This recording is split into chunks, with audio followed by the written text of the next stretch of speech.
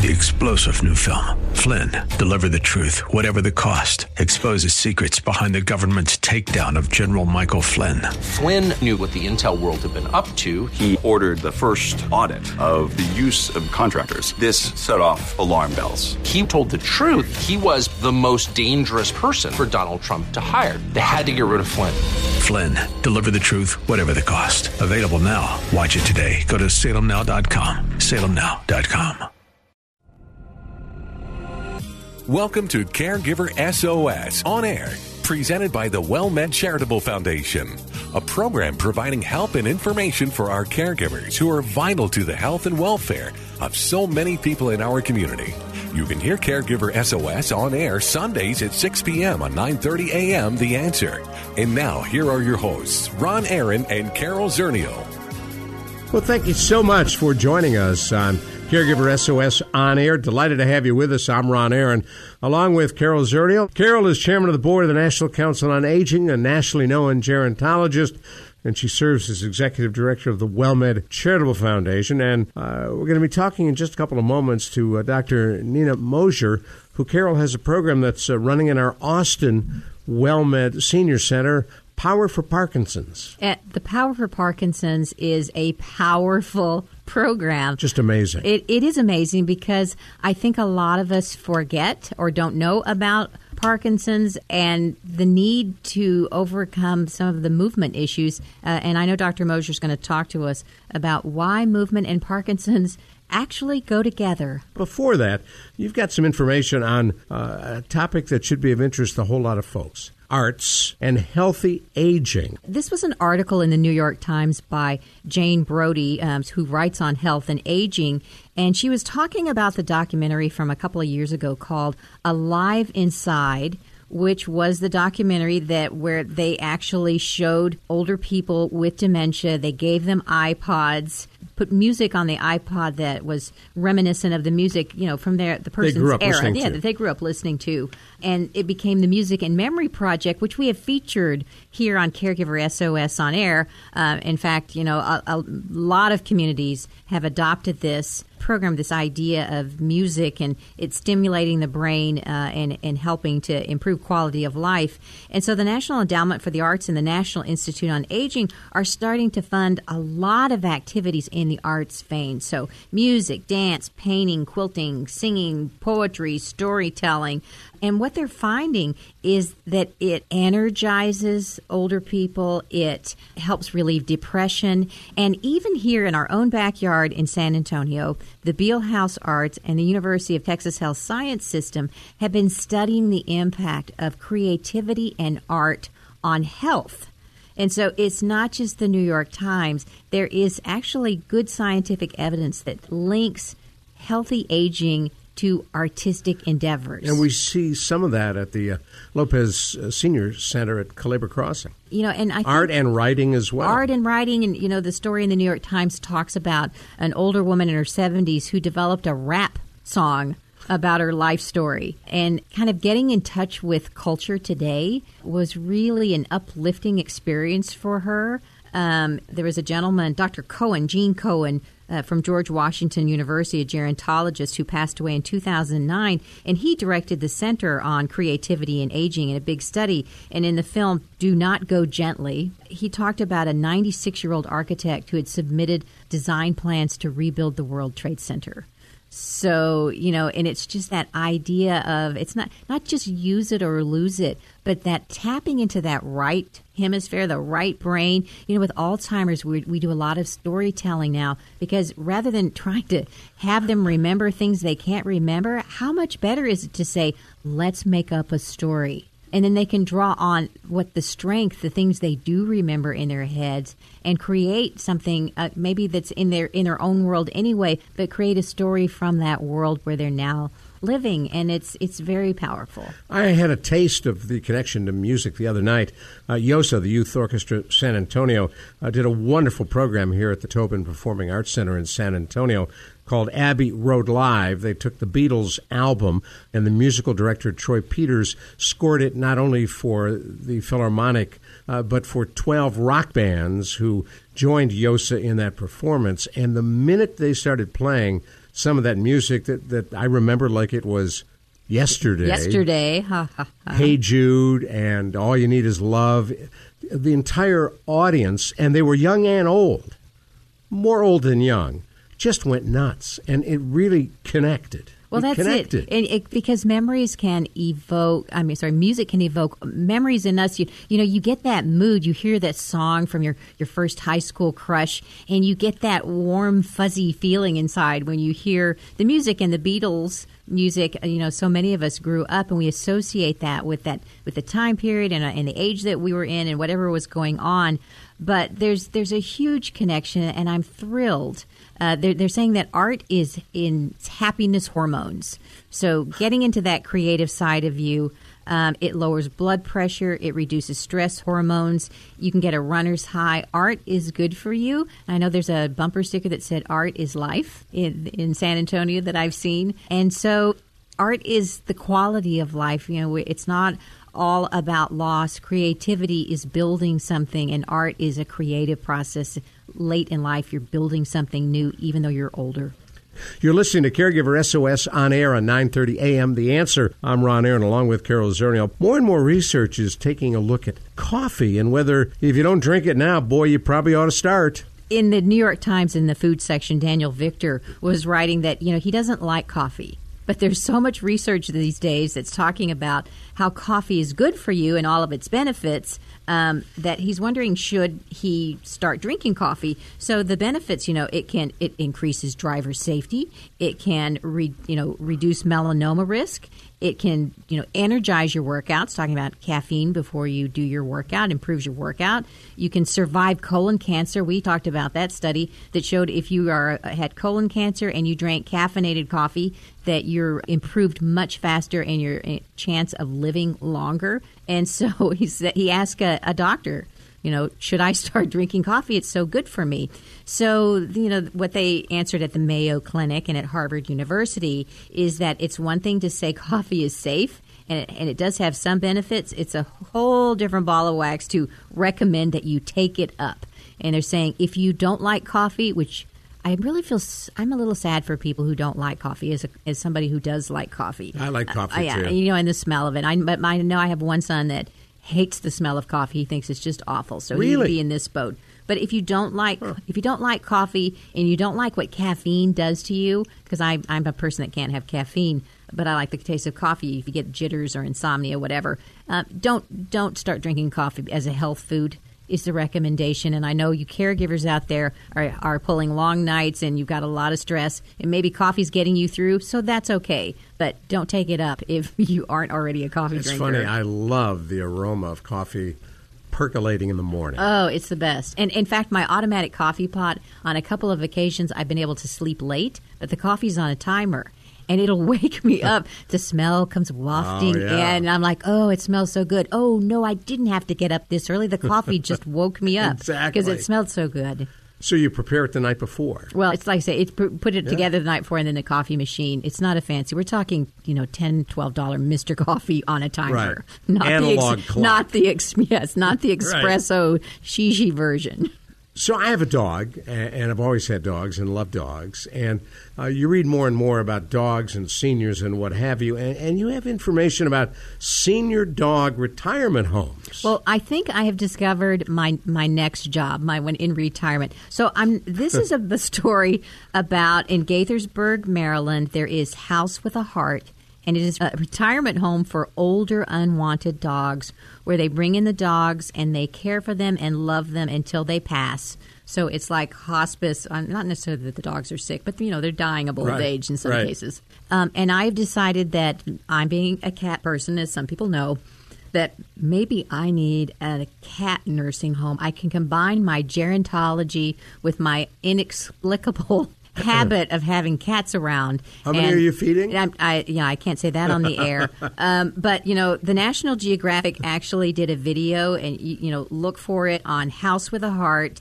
Have a handkerchief handy because, even all the dog videos and all the, the videos where they have the prevent abuse of animals. I cried during commercials. I cried during the commercials, too. But I thought this was lovely. So nursing homes are not just for people. Now they're for dogs. Great idea. And soon to be for cats. It's interesting because a lot of people who will get a dog, and they may be old, the dog may outlive them. So what do you do? And that's one of the issues that we talk about when you're estate planning. Yes. We talk about who gets the dog, making arrangements like Leona Helmsley did, who owned all the money went to the poodle. All the hotels in New York City, the Helmsley Palace, and she left all of her money to the dog. So in this case, the dog didn't need a nursing home. He had the penthouse, darling. He did. But speaking of nursing homes, you've got a great story about a guy who broke the law to create a better nursing home. And we were talking about nursing homes and animals. So if you've ever heard of the Eden Alternative, started by Dr. Bill Thomas, which is, an alternative nursing home. Dr. Thomas, years ago in 1991, became the administrator of a nursing home in upstate New York, and he found that it was a depressing repository for old people whose minds and bodies were dull and dispirited. That's what he wrote. So he decided, listen to what he put. He stocked his nursing home with 2 dogs, 4 cats, several hens, rabbits, and 100 parakeets, along with hundreds of plants, a vegetable and flower garden, and a daycare sitter for the staffers' kids. And the nursing home came to life. When people started caring for the animals and the plants, their sense of responsibility and self-autonomy and interest in doing things was reignited. And he started this Eden Alternative movement, which is going across the country. In fact, just today, I saw a grant that was going out in Texas to train nursing homes on Eden Alternative. So that's the way, putting the life back into a nursing home. It's not a medical model. We have pets at home. We have plants. They bring us comfort. And why not? Why not in a nursing home have that, kind of support and love from the animals and the plants? In the wake of Katrina, they found that not allowing dogs to go on buses and what have you when people were evacuating meant that some people wouldn't leave. Well, that's it. They would rather, and we have known, in social services, people who gave all of their food when they couldn't afford food. The only food they had, they gave to their pets, and they starved. Exactly. So, I just think it's look for, if you're in a town, look to see if any of your nursing homes practice the Eden Alternative. That's cool. Because it's a neat model. We're going to talk about another neat model to help folks with Parkinson's. Get them moving, get them shouting. And we'll talk with Dr. Nina Mosier in just a couple of moments right here on Caregiver SOS On Air on 9:30 a.m. The Answer with Carol Zernial and Ron Aaron. Did you know there's only one walk to raise funds for seniors and caregivers in our community who are struggling? Join us Saturday, April 30th at 8 a.m. for the WellMed Charitable Foundation's 2016 5K Run Walk for Seniors. Just $25 for pre-registration, $30 on race day. Want to sleep in? Just $25 for sleepwalkers. Seniors age 60 and over, children 10 and younger, run or walk for free. It's all at the Wheatley Heights Sports Complex. For registration, wellmedcharitablefoundation.org.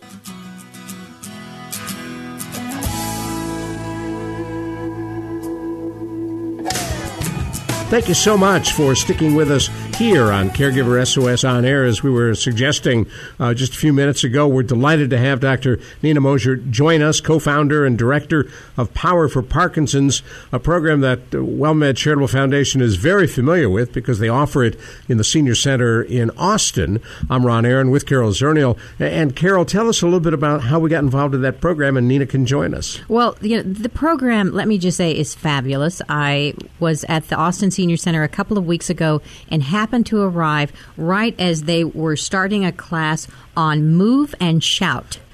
So I'll let Dr. Mosier talk about the class, but we've been doing Power for Parkinson's since we opened the Austin Senior Center, and I think it's such a wonderful service. There were 26 people in the class the day that I was there, which you don't have 26 people in classes, in other classes. I could have a cooking class with less people. That's a pretty big group. So, Dr. Mosier, tell us about how you started Power for Parkinson's and about the different components. Okay. Well, Carol, I'm so glad you got to see that class because that's a really exciting class, and at WellMed it's been so important to our program. And just to let the listeners know, so Power for Parkinson's is a nonprofit. We provide free exercise and dance classes all around the Austin, Round Rock, Lakeway area currently. We've been it's been operating for the last 3 years, and we started the program with 3 classes and about 30 people 3 years ago, and we now offer 11 free classes at 8 different locations and serve close to 250 people every week. So well, let's go back. Exciting program, and I'm glad you got to see that class. Let's go back to the beginning. You get your medical degree at Hahnemann University in Philadelphia, a wonderful, wonderful medical school, BA at Northwestern. You go off to practice as an internist, special interest in geriatric medicine. How did you hit upon Power for Parkinson's? What was the genesis of it, and what got you motivated? Well, that's a good question. I did practice medicine for 10 years and took off a lot of time, and probably 12 or 13 years to take care of my children. And during that time, my father was diagnosed with Parkinson's, and which got progressively worse. And I guess as my kids were getting older and I was trying to help my father with his Parkinson's, he had just finished a course of physical therapy, a special type of physical therapy for Parkinson's called Big and Loud. And after completing a 6-week program, he came home and I said, well, so now what are you going to do, Dad? And he said, well, I'm supposed to do this home program, which he didn't even know where the paperwork was to tell him how to do it. And we tried to work on Skype a little bit, and that was good for a while. And I started looking for classes for him. He lived in Philadelphia, so I looked for classes for him that really didn't exist. Started researching in the Austin area, and discovered that really wasn't an option. And more literature had been coming out about exercise and the benefits it had for Parkinson's disease.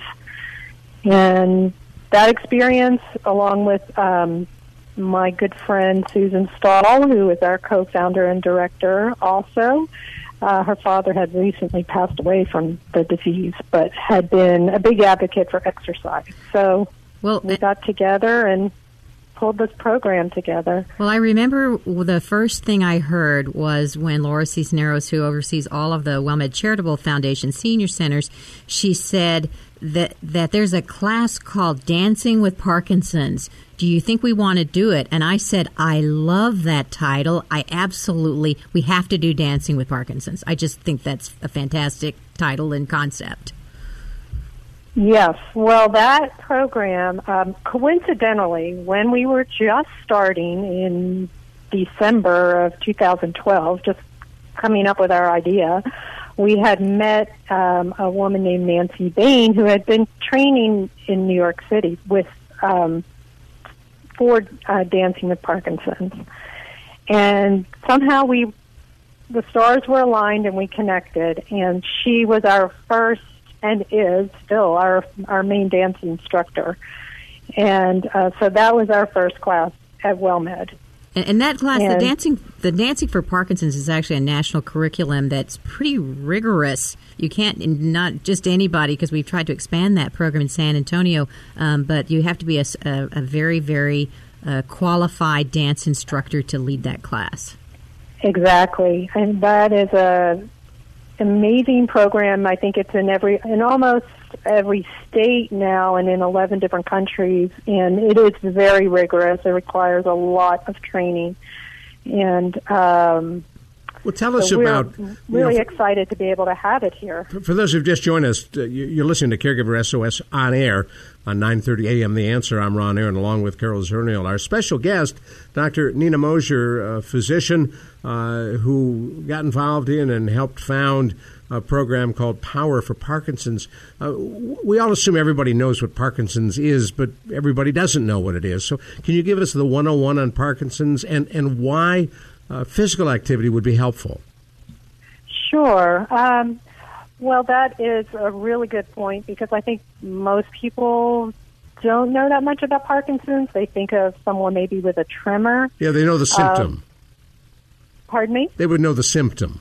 Yes, they would know the symptom, but really what it is a neurodegenerative movement disorder that has a tremendous impact on quality of life. And those people that suffer from Parkinson's often have a decline in their strength, their balance, the speed of their gait, their vocal strength, among many other symptoms.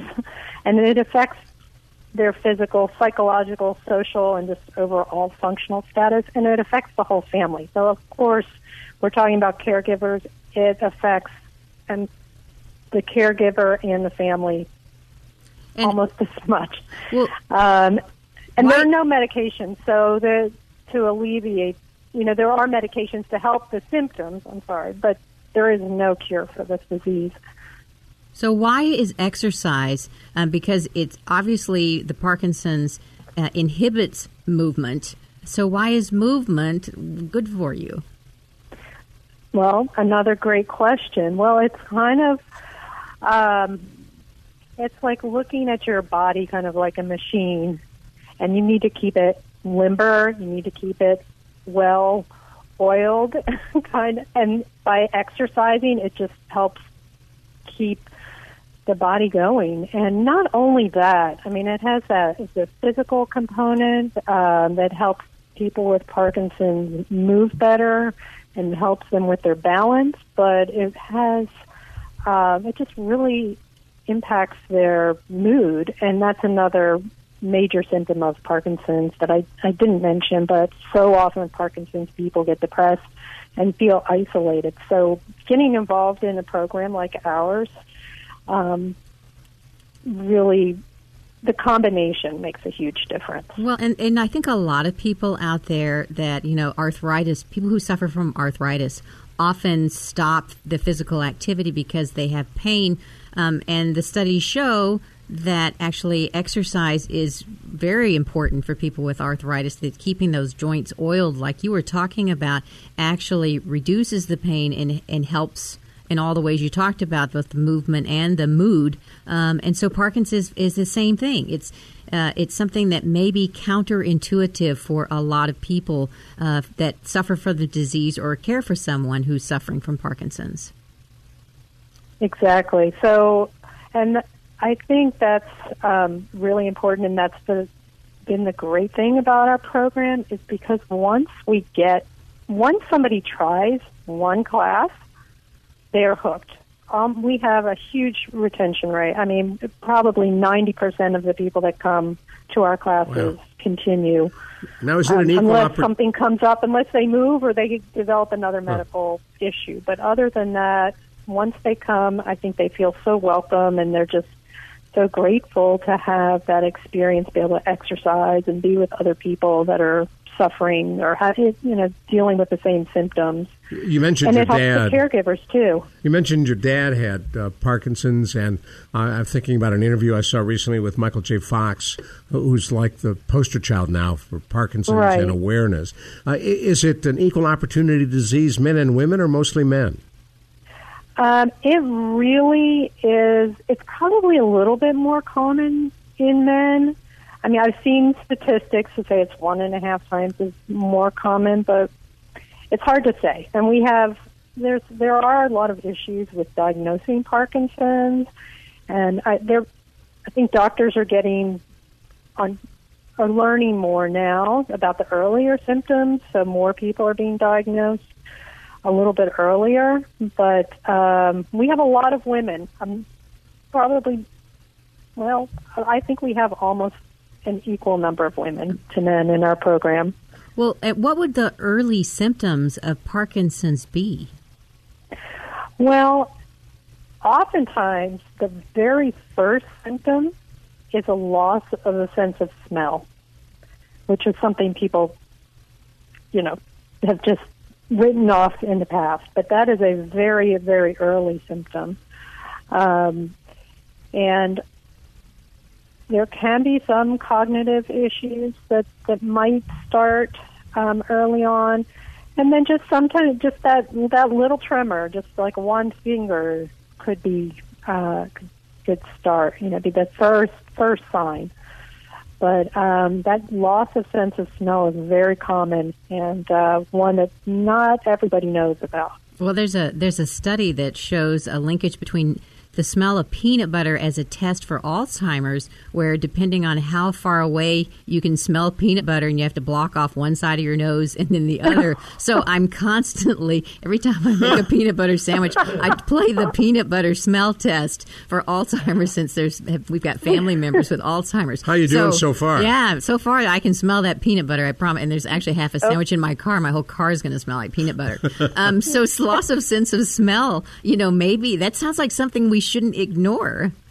Yeah, no, that really, in fact, that's with my father, who is a doctor, and myself, but years ago when he first lost his sense of smell, he thought it was from a bike accident, which may very well actually have triggered the Parkinson's. We'll never know what came first, but he had lost his sense of smell many, many years ago. So it's an interesting symptom. All right, hold that thought. We're going to come right back to you. Don't go anywhere. We're talking with Dr. Nina Mosier about Power for Parkinson's. We're going to find out about the program. We'll get a website for you and more information on how exercise and activity may be very helpful in dealing with Parkinson's. I'm Ron Aaron, along with Carol Zernial. We're Caregiver SOS on air on 9:30 a.m. The Answer.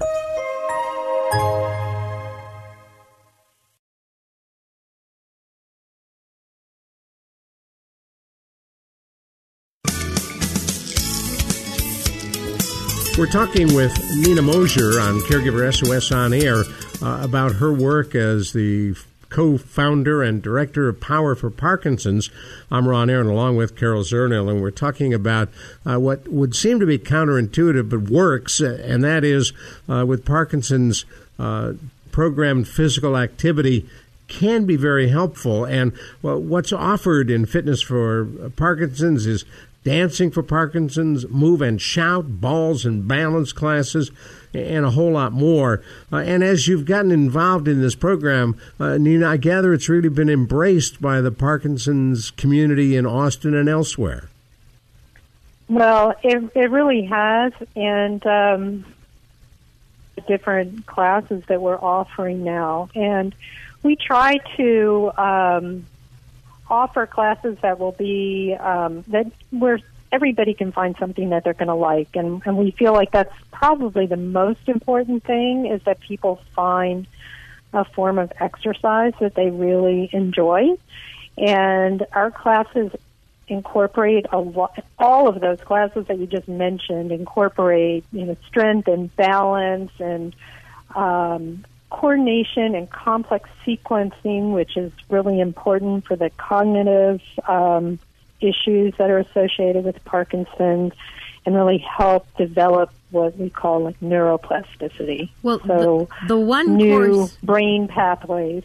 The one course that doesn't fit into the traditional fitness track, where you've got the balance and the strength training, the dancing, is the Move and Shout class that I saw, where the people are sitting in chairs and they're literally shouting, shout for Parkinson's. So why were they shouting? Well, in Parkinson's, people they get weak, like their other muscles get weak and slow. That's the same thing with the vocal cords. And so their voices get very soft. And that's why we have Move and Shout, to help them strengthen their voices and practice projecting their voices. So they can be heard. And that's a really challenging problem for a lot of people, and one of the things that isolates them because they have trouble communicating. People are always saying, what did you say? So by giving them that opportunity to really project in that big room, it's very helpful. And we try to integrate that in all of our classes. The move and shout, of course, is always louder. We have the whole one class move on and it. shout class. Pardon me? I said you've got it. Yeah, the move and shout was definitely everyone shouting at the same. It was like karate where they're yelling, "Huh." Yes. So we have even one other class, move and shout, with about 45 people. So you can in a very large hall. One of the things you've mentioned a couple of times is there may be cognitive difficulties with Parkinson's. And so in the course of my career, I have had people that were in a respite program for people with dementia who had Parkinson's dementia. So is that normal or is that rare?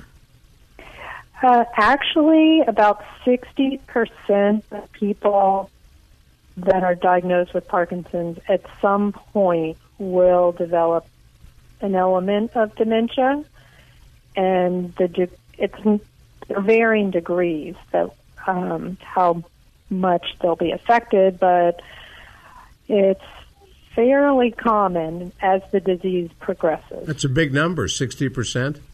It is. So do your classes, when you're teaching the classes, do you take into account that there may be some cognitive impairment with the people in the class? Absolutely. You're having trouble with your cell phone. About the complex sequences that we do in our classes. So a lot of times our instructors will start with one movement, add a second one, and third, and even maybe a fourth, and repeat the movements, and that helps in the memory and the cognitive function. And then, so we are always thinking about that, and I think it's good for anybody, but especially with someone in Parkinson's, it's hard. They have a lot of trouble with also that connection, that mind-body connection. So what does that mean, mind-body? It's a little longer for them to process. So the instructions. They're thinking about a movement, but it's not coming out yet. Yes. Which happens to me in flamenco class all the time, I can tell you. At some point when the castanets are going and the hands are moving and the feet, I freeze. Everything just stops. It's that hand-body connection.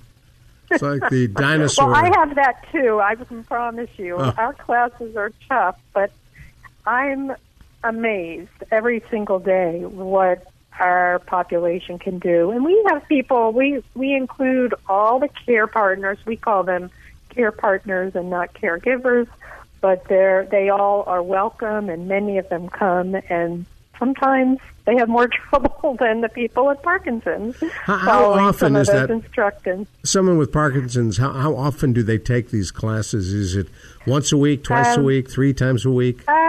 It depends. We offer classes every day of the week, someplace. It really depends, I think, where the classes are offered. Most try to go to 2. We have some people that go to 4 or 5 a week if they can manage the transportation. But one of the things I just wanted to point out that I think is really unique about our program and our approach is that we really aim to reach the different communities in our sprawling city, and we don't want people driving too far. So we've really been able to offer classes in many different areas the spaces have all been donated to us, like WellMed. And we're trying to reach the community, and little by little we're expanding, and we're keeping all of our classes free of charge.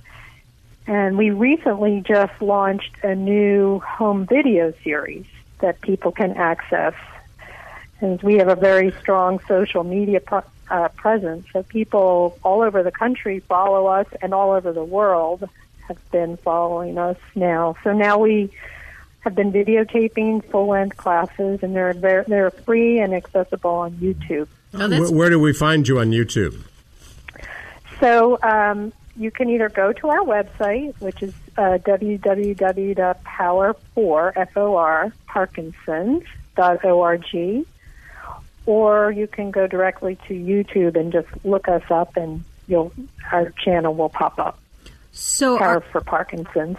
Are you training other people? Is this just in Austin right now? Are you able to train people in other places to deliver the program?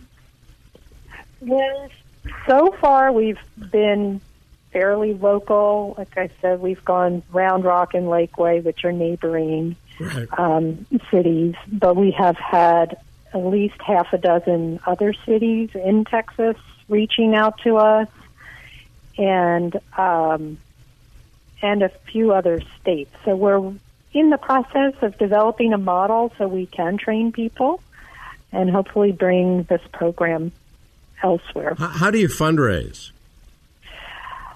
We currently have done, we've relied primarily on private donations or individual donations.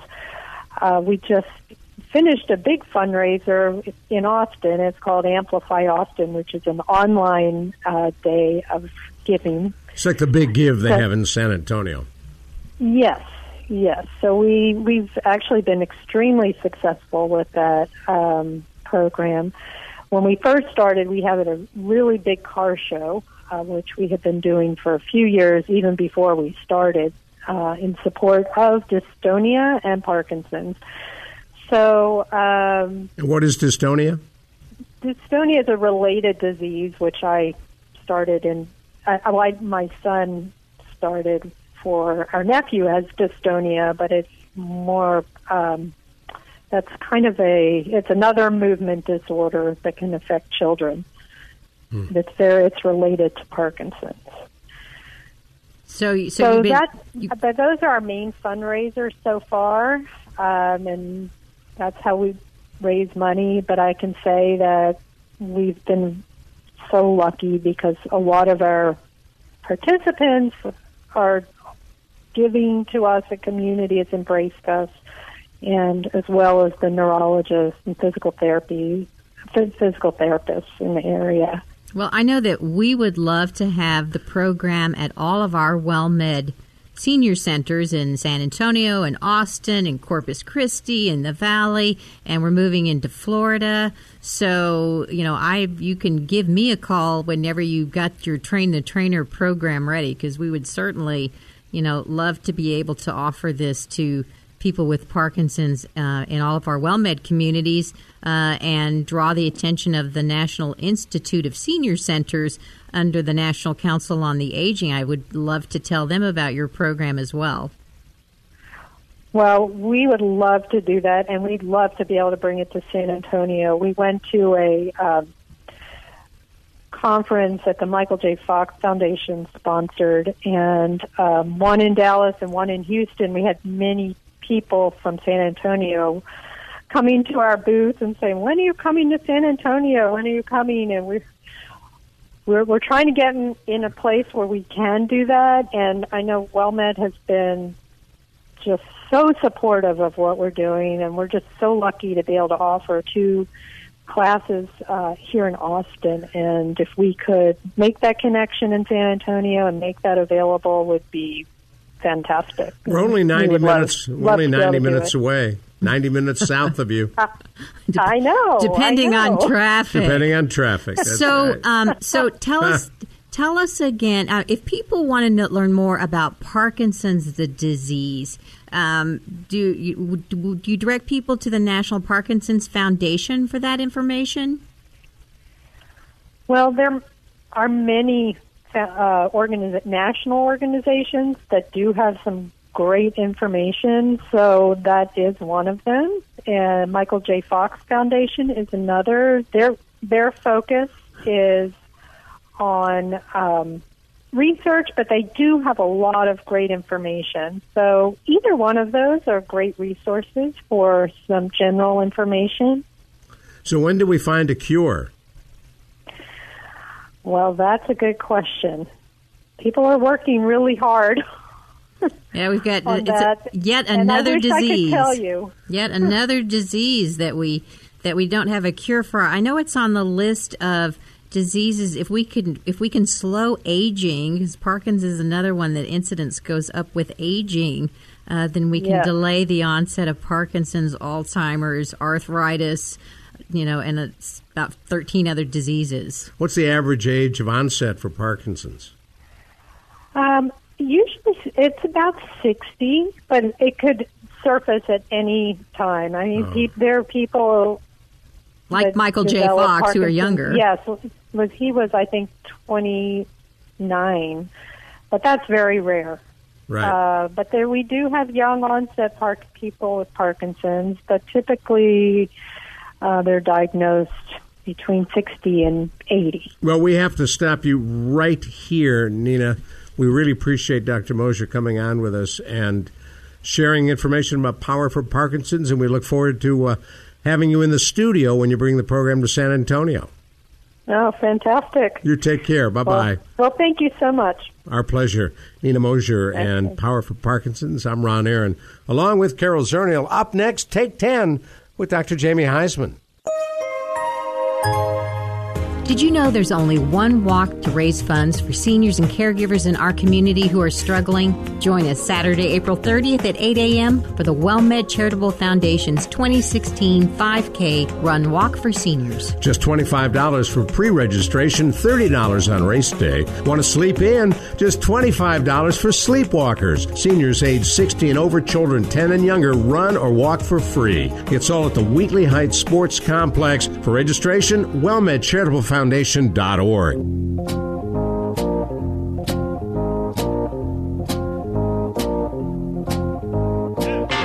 We're so pleased to bring you Take 10 at the end of every one of our Caregiver SOS on-air programs. I'm Ron Aaron. Along with Carol Zernial, Dr. Jamie Heisman joins us for Take 10, a nationally known psychotherapist and expert in addictions, and also spends a whole lot of time working with and for and on behalf of caregivers. And Carol, you've got a great topic that you have come up with.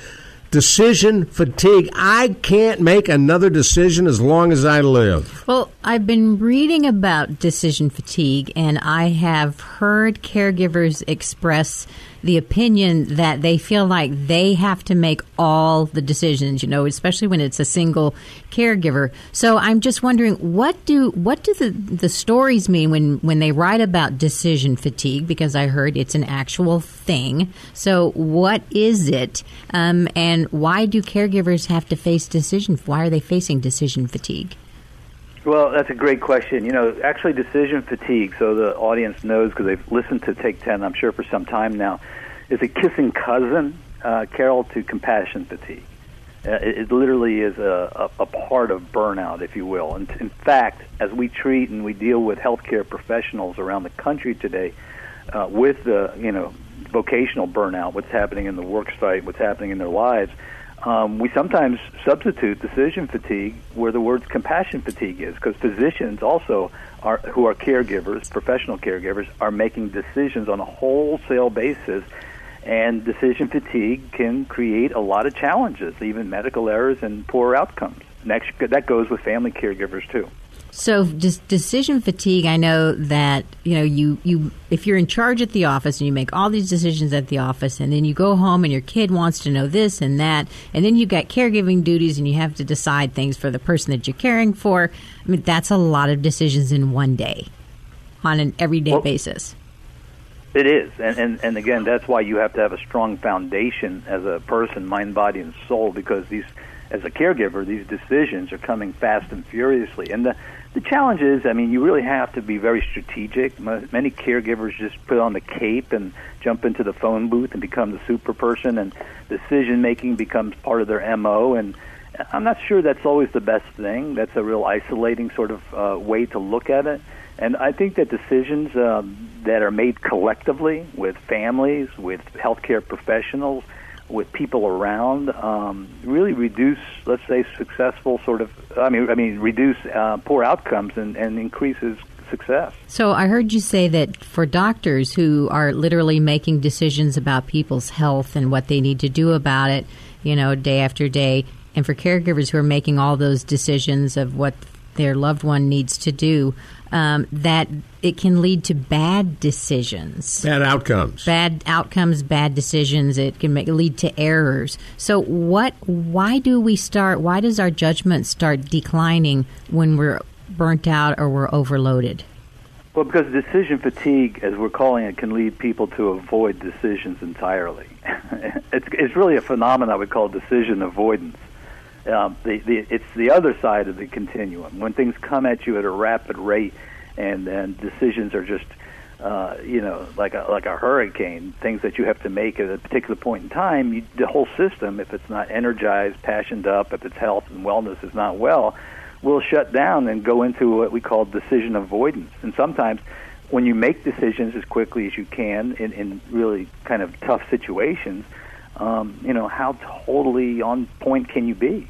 So decision avoidance, and I think that I can think of situations where that has happened to people, where they just stop making decisions, and they're just like in, I don't want to say, they're in limbo. They're not going to go right, they're not going to go left. We're just going to swirl and stay right where we are and not decide anything. And sometimes actions and activities in the real world makes those decisions for you. Well, it's true, Ron. Which that reinforces not deciding. But that's an important point, though, too, on the positive side to it. Sometimes the decisions will come to us. Obviously, a physician may not have that luxury, but for a family caregiver, if you will, they can actually take a breather, go and meditate, bring the family in, set the stage, if you will, for silence and a strategy around that silence, so that the decisions come to you, so you don't have to jump in and make one extraordinarily quick, and let's say you're running on empty at the time you're doing it. Well, I think that you made a really good point, that idea of if, we really don't know what to do or we don't want to make a decision, even in my work life, I can think of times where I figuratively throw that on the back burner and not actively think about it, but after I get a good night's sleep, I wake up and the decision will come to me.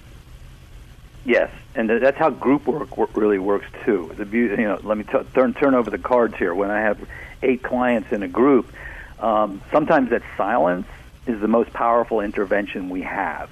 It's not with somebody telling somebody what to do or advising them or making a suggestion. It's the silence in the group that collectively starts getting filled up with other people's energy that really then comes to what we call, a collective decision. Well, and I also heard you say it's okay to reach out and let other people help you make that decision. So when you hit the wall and you really either don't know what to do or don't want to figure it out by yourself, it's okay to ask other family members or professionals to help weigh in on that decision. Totally agree, and sometimes when the family is a little tough to access or there's still some voodoo going on that hasn't been resolved, this is all the more reason why a therapist or a geriatric care manager or somebody who is used to making or good decisions or have seen decisions 8 times out of 10 work are great counsel, or great advisors, and great consultants along the way in this caregiving experience. Well, for those of you who just joined us, you're listening to Take 10 on Caregiver SOS On Air with Dr. Jamie Heisman and Carol Zernial. I'm Ron Aaron. You hear us at 9:30 a.m., The Answer. So, Carol, when you reach that point talking about decision fatigue or decision avoidance, do you know you're doing that? I think people do know. I think most of the time we know when we're not working or in good, what do I want to say, when our minds aren't working well, like mine right now. And that's just because of the time zone change. I'm just telling you that daylight savings time going on is a bad thing. Is a bad thing, and it makes me make the decision I don't want to get up. But, I think we do know when we're not performing at our best. I think we do know when we're, like, shutting down and doing those kinds of activities to ourselves. Would you agree, Jamie? Don't forget, Ron, fatigue is a lack of energy and motivation and drowsiness and apathy. All that comes along with fatigue. Sounds like depression. When we say the word decision fatigue, it could be any fatigue. Sounds like depression.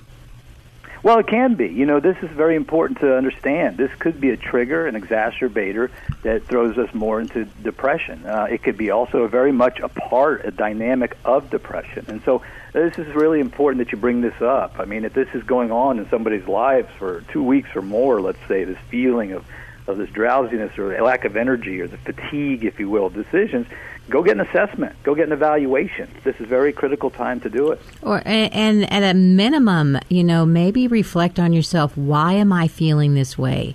Why am I having difficulty making this decision? What's going on with me?